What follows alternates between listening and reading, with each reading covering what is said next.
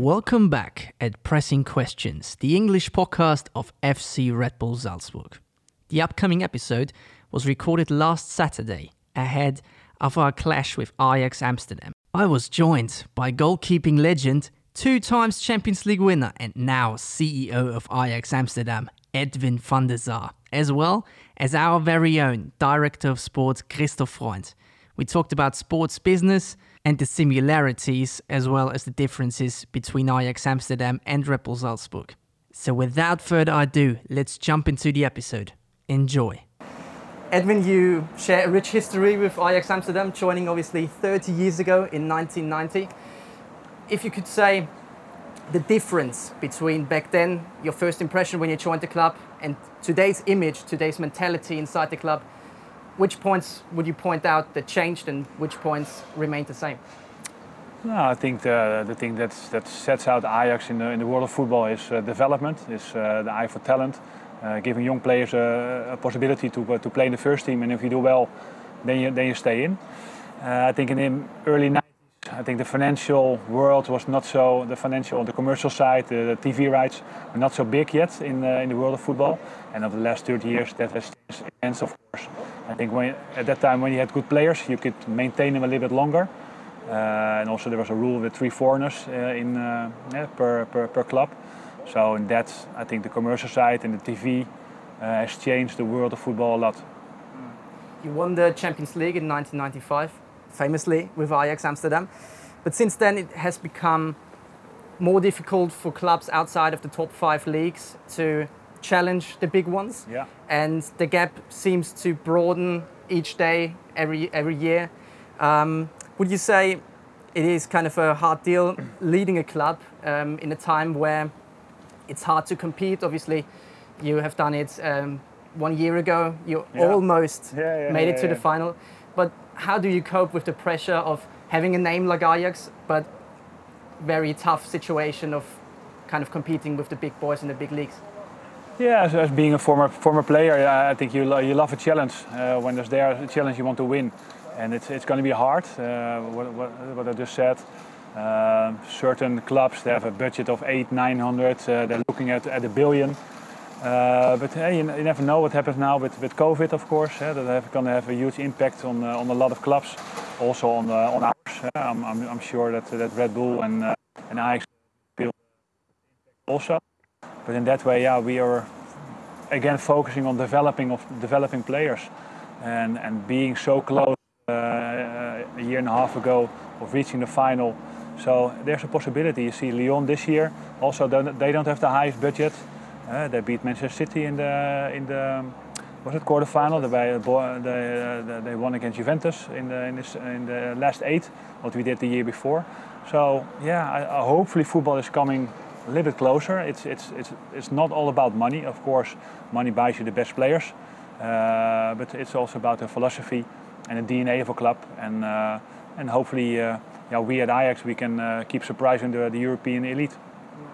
One surprise that we have seen in Salzburg in recent years was obviously the challenge that brought us to the semi-finals of the Europa League. So also you can say how it is competing against big clubs from big leagues. Is it difficult? Is it almost a game where you have not the weapons with the other ones, but you have to kind of work around and find ways to compete with them?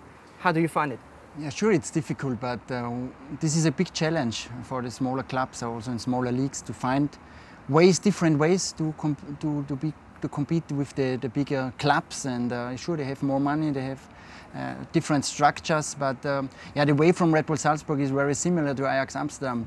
Ajax is a bigger club in a bigger league, but in the last 8 years, it's also our focus to develop young players, to work with young players, and to give them the chance to play in the first team and to play international. And the last years we are also very successful for Salzburg. So last year we played first time in the Champions League. It was a long time story that we played there. And we have very close games against Liverpool, against Neapel. And so it was, you can see if you do a good job and you do a different way and you find ways, you can also, everything is possible in one game, or in 2 games. So it's really interesting to find ways to find different ways to compete the big teams. Yeah.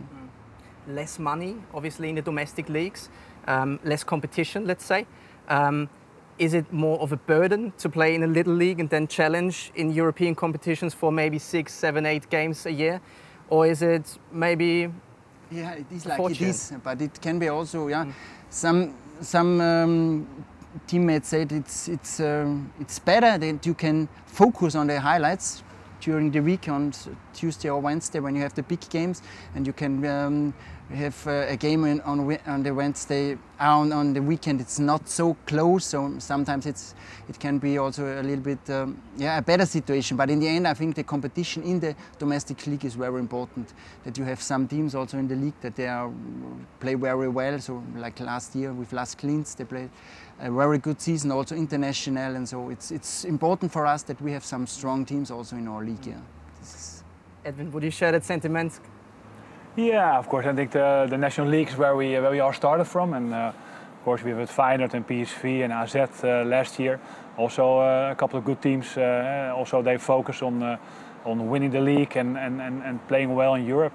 But of course it's good to have competition in your league, and if you have stronger competition, that makes your players also better. But I can understand also Christopher that he said, like, if you have a hard game on the Tuesday or Wednesday in the Champions League, if you have a, let's say, weaker team on the Sunday, that maybe helps you to focus on that game on Tuesday or Wednesday. But yeah, it's a challenge for countries like Austria and Holland, or Belgium and Switzerland and some other relatively smaller countries. Yeah, we're fighting against the big five: France, Italy, Spain, Germany, England, where a lot of players, a lot of interest, a lot of money goes to.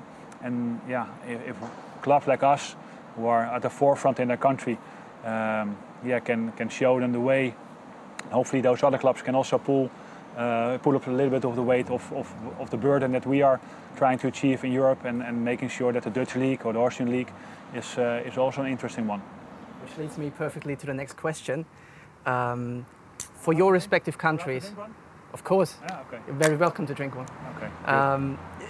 For your respective countries, Austria and the Netherlands, you act as a kind of gatekeeper for young players. If one wants to make it to the big time, in Austria you go to Salzburg, in the Netherlands you go to Ajax Amsterdam, run through the academy, and hopefully you will make it to not only the first team, but maybe also to clubs outside of these countries.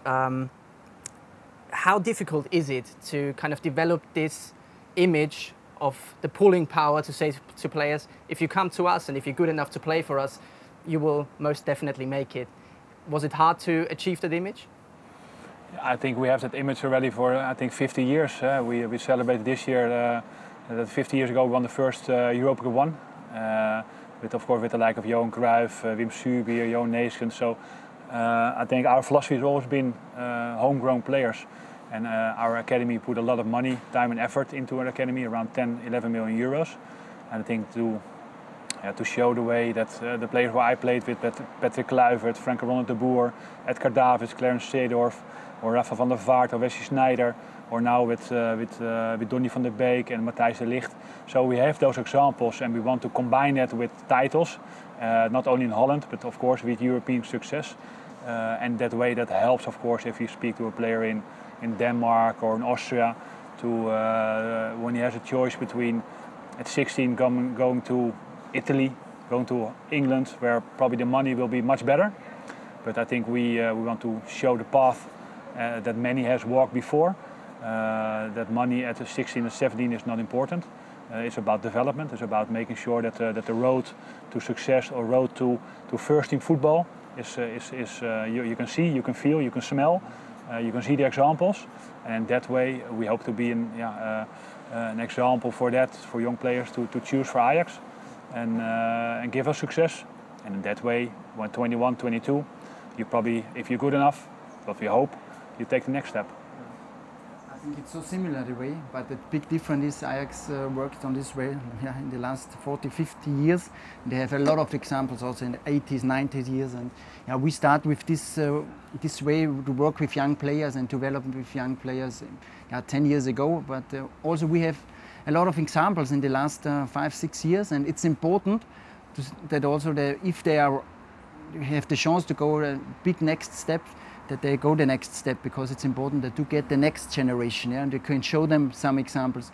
When you come here, you have the chance to come in the first team and you get minutes, you can play international, and if you are good enough and you are maybe too good for Salzburg or for Ajax or for this league, you can go the next step. I think this is very important, but this is very similar, and it's a role model. Ajax did the last 40, 50 years in Europe. Consequently, if you put a young player in, there obviously are going to be certain clubs that want to buy these players, and following up, these players get transfers, maybe very early, maybe a year later now due to Corona. But it's kind of a selling mentality both clubs have to follow in order to keep the system running. How difficult is it to find a balance between getting the cash in on one hand, but staying competitive on the other hand? I think this is the biggest challenge, to find this balance, because the balance is very important. If you sell players, okay, this is if they are doing very well and they are developing here, and they have the chance to go the next step. This is the first step. But the next step is that you have always a very good team here, that you can play international and that you can win international games. You can be fit for the European League or Champions League. If this is not ready, the next team who is playing currently here in Salzburg, then it will stop, because you always need to play international, and if you don't do this and you are not good enough, then you cannot make transfers in the next season. I think this is the most important thing, you find the right balance in the team. And if you sell players, you must have a plan in the back who can be the next one. And this is always a big challenge. Last year, for example, we sold 8 or 9 players in summer. It was a big challenge for us to create a new team, but we only bring 2 players from outside. All the other players come from the youth, or they played on loan. And we played a very good season, and we played a very good champion season. So we were prepared. But this is the big challenge every year. Similarly for you? Yeah, of course. And in general, you don't want to sell players, because I want to be a sporting success. So most time, players who have experienced, who made the mistakes, but those mistakes they're not going to make the year after. But eventually, probably a player had a similar, at a certain point, you want to develop yourselves also further. And when you won a couple of times the championship and you did well in Europe, and there come some other clubs from all different countries, at a certain point we know that the player wants to make that next step. And for us it's not that important that he goes. What Christopher said also, you have to make sure that that midfielder behind is ready to take that place. And of course we are scouting also. We go into South America, and we have the last couple of years with David Sanchez, who went to Tottenham, and David Neres, became Brazilian international at our club. We bought another one. So also our horizon has been broader. We like to develop them also. Our second team plays in the second division in Holland. That helps a lot. We have hard games even at 17. 16, 17, 18, sometimes they're already in the second team playing professional football, and that helps for us if they are called upon in the first team to be ready at the Dutch level, of course also at European level. So in that respect, the clubs are very similar, but there's no doubt we come from a different background. Austria, Netherlands, then also the history of the both clubs. But nevertheless, both clubs are getting mentioned in the same bracket all the time. What would you say, Edwin, is similar in the respect of the whole thing of the clubs, the mentality, the performances on the pitch, whatever you like, and what is not similar, what is different in comparing Salzburg and Ajax? I think they brought a lot of scouts, and they did a lot of investigation into how Ajax worked, and they probably copied that 10 years ago and everything, and trying to no, just kidding. No, I think for us, I think it's good being from a country that doesn't have the financial power to buy. Although the last couple of years we changed it a little bit in Holland, we are also buying for more money. But also being at the ECA and being the chairman of the youth working group, development and youth and giving young players a chance and giving the courage to put them in a position. I can't encourage that more. I hope more teams are going to do that, because It would be great if not all players are born in Madrid or in Turin or in London. They're also born in Austria and in Holland, in Sweden. So the more clubs can develop, get better coaches, get good education also for players. I think education, the academic side is also important, not only the sportive side. It's easy to look for a sport director only how good are they at 15, 16 and can they make it in the first team. But for us it's also important that there's a academic side also, because not all players are going to make it. So if you can have a school education next to the football education, that's for us important too. Edwin joked a little bit about it, but serious question. Has Ajax 10 years ago acted as a little bit of a role model for 100%. the development? Sure, it's a role model. And I said before, Ajax did this the last 40, 50 years, maybe one of the best in Europe and in the world, with young players, with the academy, to develop players and to show how you can work on this way. And it's a perfect example. Yeah.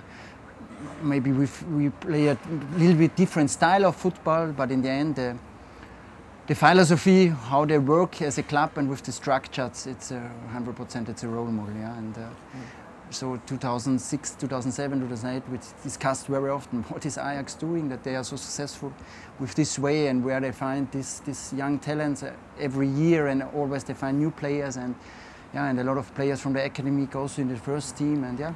But we are very proud in the last years that we are also very successful with this way. Yeah? I also remember a game like 4, 5, 6 years ago, something where it showed so like the pupil. This was for us. The pupil had learned a lot from the teachers somehow, and somehow the roles got a little bit reversed. And I tried to block it a little bit, but somehow being here, something comes at mind.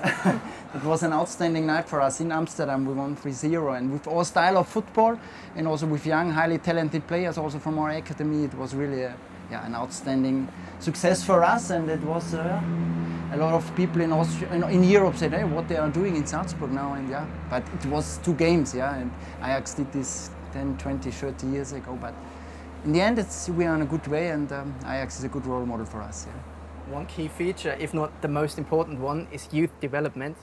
And as we speak here, both teams are still remaining in the last 4 of the UEFA Youth League. How important is it to not only showcase, but also for the development of the players to make it that far in this competition? And what does it tell people outside about the youth development at both clubs? Yeah, on one hand, the difficulty, I think we have around 16 players in the first and the second team who are still allowed to play in the under-19s. So we are missing, let's say, 16 players who still can play for that age. But for us, it's individual development is much more important. Of course, the first team need to win the league, need to qualify for Champions League and find European success. Trophies and prizes in the youth are not important for us. We're always looking what's the best for the player. Is it playing 1 year higher, 1 year lower? Those kind of decisions are much more important than winning. But of course, being in Europe in the youth league, it's a great competition for players to develop. Yeah, I only can confirm, Edwin. So for us, it's also the most important thing is to develop the players, and they play always on the right level. With 16, 17 years, if they are ready, they play with our cooperation club Liefering, so they can play against professional players. This is very important for increasing and developing from the players. But sure, we are very proud, and in this competition that we are against in the half final, we won 2007 this competition. It was a great experience, and it will be a tough game. I think the kickoff is at 6 tonight, and it will be great if maybe we can see us next Tuesday in Nyon, and if we play against Ajax. But we're very proud that we are again in Nyon in the Final 4 now, and we also have a good team there, a young team, and it makes fun to see the developing and the playing the team, and to develop, to see how they increasing also individually the players there, but it shows how we work and how is Ajax working, because we know Portugal is very successful in the youth departments. Real Madrid has an outstanding youth department, and Salzburg and Ajax is also there now. So mentioned in the same bracket with all the big names in European football. And before they might square off in the final, we have a game today being played in front of a crowd for the first time here in Salzburg since half a year. We have gone quite a way, and hopefully for the upcoming games in the league there will be even more crowd. How's it in Holland? Is there any developments in regards to bringing crowds back to stadiums? Yeah, we had two friendlies. One was with 2,500. We were allowed 4,000, but 2,500 came. And for Tuesday we're playing Hertha Berlin and Saturday Eintracht Frankfurt. We're aiming for 6,000 tickets to be sold. So we hopefully we can make that happen in a safe and secure way with our government. And for the league, of course, we hope to restart a little bit because our stadium is 55,000. Normally we always full house.